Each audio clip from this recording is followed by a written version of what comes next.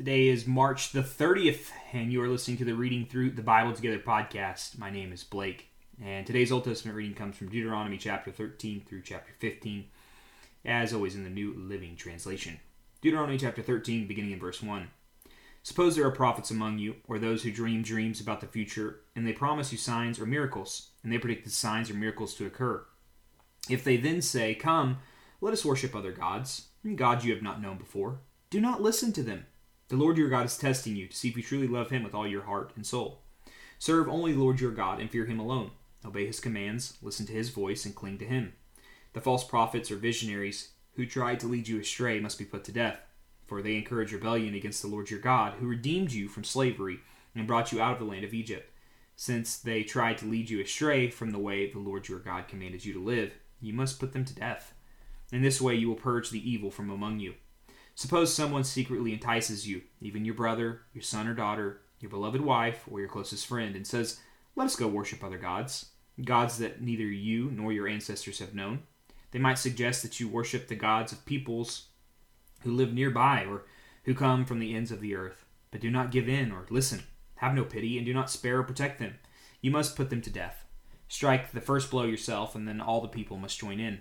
Stone the guilty ones to death because they have tried to draw you away from the Lord your God, who rescued you from the land of Egypt, the place of slavery. Then all Israel will hear about it and be afraid, and no one will act so wickedly again. When you begin living in the towns the Lord your God is giving you, you may hear that scoundrels among you are leading their fellow citizens astray by saying, "Let us go worship other gods," gods you have not known before. In such cases, you must examine the facts carefully. If you find that the report is true and such a detestable act has been committed among you, if you must verse 14, let's try it again. In such cases, you must examine the facts carefully. If you find that the report is true and such a detestable act has been committed among you, you must attack that town and completely destroy all its inhabitants, as well as all the livestock. Then you must pile all the plunder in the middle of the open square and burn it. Burn the entire town as a burnt offering to the Lord your God. That town must remain a ruin forever. It may never be rebuilt. Keep none of the plunder that has been set apart for destruction. Then the Lord will turn from his fierce anger and be merciful to you. He will have compassion on you and make you a large nation, just as he swore to your ancestors. The Lord your God will be merciful, only if you listen to his voice and keep all his commands that I am giving you today, doing what pleases him. Chapter 14, beginning in verse 1. Since you are the people of the Lord your God, never cut yourselves or shave the hair above your foreheads in mourning for the dead. You have been set apart as holy to the Lord your God, and he has chosen you from all the nations of the earth to be his own special treasure. You must not eat any detestable animals that are ceremonially unclean. These are the animals you may eat: the ox, the sheep, the goat, the deer, the gazelle, the roe deer, the wild goat, the addax, the antelope, and the mountain sheep. You may eat any animal that has completely split hooves and chews the cud. But if the animal doesn't have both, it may not be eaten. So you may not eat the camel, the hare, or the hyrax. They chew the cud, but do not have split hooves. So they are ceremonially unclean for you. And you may not eat the pig. It has split hooves, but does not chew the cud. So it is ceremonially unclean for you. You may not eat the meat of these animals, or even touch their carcasses. Of all the marine animals, you may eat whatever has both fins and scales. You may not eat, however, eat marine animals. You may not, however, eat marine animals that do not have both fins and scales. They are ceremonially unclean for you. You may eat any bird that is ceremonially clean. These are the birds you may not eat: the griffin vulture, the bearded vulture, the black vulture, the kite, the falcon, buzzards of all kinds, ravens of all kinds, the eagle owl, the short-eared owl, the seagull, hawks of all kinds, the little owl, the great owl, the barn owl, the desert owl, the Egyptian vulture, the cormorant, the stork, herons of all kinds, the hoopoe, and the bat. All winged insects that walk along the ground are ceremonially unclean for you, and may not be eaten. But you may eat any winged bird or insect that is ceremonially clean. You must not eat anything that has died a natural death. You may give it to a foreigner living in your town, or you may sell it to a stranger, but do not eat it yourselves. For you are set apart as holy to the Lord your God. You must not cook a young goat in its mother's milk. You must set aside a tithe of your crops, 1/10 of all the crops you harvest each year.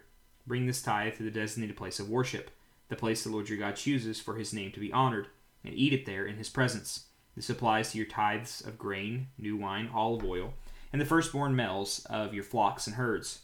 Doing this will teach you always to fear the Lord your God.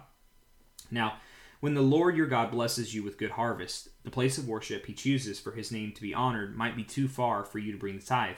If so, you may sell the tithe portion of your crops and herds and put the money in a pouch and go to the place the Lord your God has chosen. When you arrive, you may use the money to buy any kind of food you want: cattle, sheep, goats, wine, or other alcoholic drink. The feast there in the presence of the Lord your God and celebrate with your household. And do not neglect the Levites in your town, for they will receive no allotment of land among you. At the end of every third year, bring the entire tithe of that year's harvest and store it in the nearest town. Give it to the Levites, who will receive no allotment of land among you, as well as to the foreigners living among you, the orphans and the widows in your towns, so they can eat and be satisfied. Then the Lord your God will bless you in all your work. Moving into chapter 15, verse 1. At the end of every 7th year, you must cancel the debts of everyone who owes you money. This is how it must be done. Everyone must cancel the loans they have made to their fellow Israelites. They must not demand payment from their neighbors or relatives, for the Lord's time of release has arrived. This release from debt, however, applies only to your fellow Israelites, not to the foreigners living among you.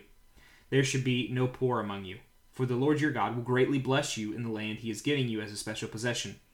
You will receive this blessing if you are careful to obey all the commands of the Lord your God that I am giving you today.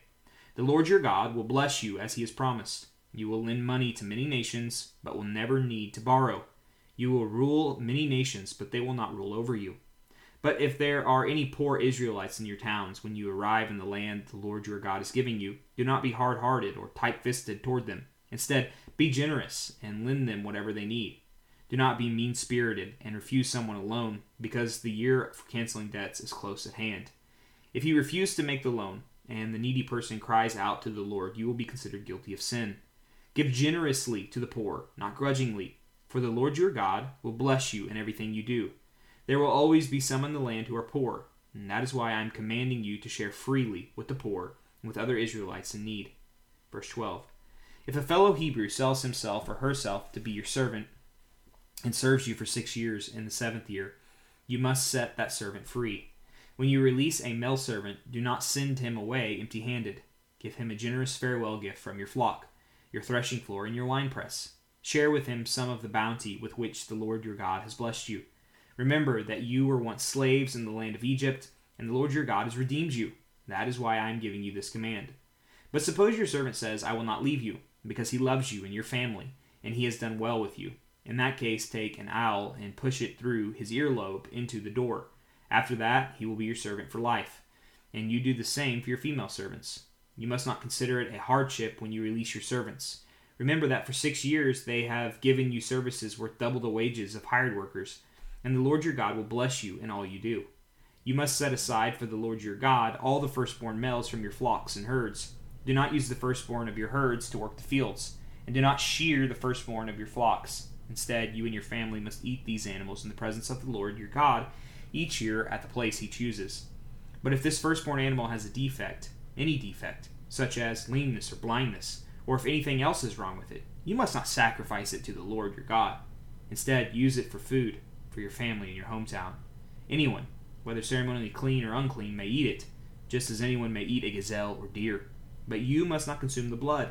You must pour it out on the ground like water. Moving into our New Testament reading, Luke chapter 8, verse 40 through chapter 9, verse 6. On the other side of the lake, the crowds welcomed Jesus because they had been waiting for him. Then a man named Jairus, a leader of the local synagogue, came and fell at Jesus' feet, pleading with him to come home with him. His only daughter, who was about 12 years old, was dying. As Jesus went with him, he was surrounded by the crowds. A woman in the crowd had suffered for 12 years with constant bleeding, and she could find no cure. Coming up behind Jesus, she touched the fringe of his robe. Immediately the bleeding stopped. Who touched me? Jesus asked. Everyone denied it, and Peter said, Master, this whole crowd is pressing up against you. But Jesus said, someone deliberately touched me, for I felt healing power go out from me. When the woman realized that she could not stay hidden, she began to tremble and fell to her knees in front of him. The whole crowd heard her explain why she had touched him and that she had been immediately healed. Daughter, he said to her, your faith has made you well. Go in peace. While he was still speaking to her, a messenger arrived from the home of Jairus, the leader of the synagogue. He told him, your daughter is dead. There's no use in troubling the teacher now." But when Jesus heard what had happened, he said to Jairus, "Don't be afraid, just have faith, and she will be healed." When they arrived at the house, Jesus wouldn't let anyone go in with him except Peter, John, and James, and the little girl's father and mother. The house was filled with people weeping and wailing. But he said, "Stop the weeping. She isn't dead, she's only asleep." But the crowd laughed at him, because they all knew she had died. Then Jesus took her by the hand and said in a loud voice, "My child, get up." And at that moment her life returned, and she immediately stood up. Then Jesus told them to give her something to eat. Her parents were overwhelmed, but Jesus insisted that they not tell anyone what had happened. Chapter 9, verse 1. One day Jesus called together his 12 disciples and gave them power and authority to cast out all demons and to heal all diseases. Then he sent them out to tell everyone about the kingdom of God and to heal the sick. "Take nothing for your journey," he instructed them. "Don't take a walking stick, a traveler's bag, food, money, or even a change of clothes. Wherever you go, stay in the same house until you leave town. And if a town refuses to welcome you, shake its dust from your feet as you leave to show that you have abandoned these people to their fate." So they began their circuit of the villages, preaching the good news and healing the sick. That concludes our New Testament reading. Today's Proverbs reading comes from chapter 12, verses 5 through 7. "The plans of the godly are just. The advice of the wicked is treacherous. The words of the wicked are like a murderous ambush, but the words of the godly save lives. The wicked die and disappear, but the family of the godly stands firm." This concludes our proverb reading. Now we will read Psalm 71 for our prayer reading today. And it's a longer psalm, so I'm just going to read the whole thing and pray at the end. But I would encourage you to pray throughout. Psalm 71, verse 1. "O Lord, I have come to you for protection.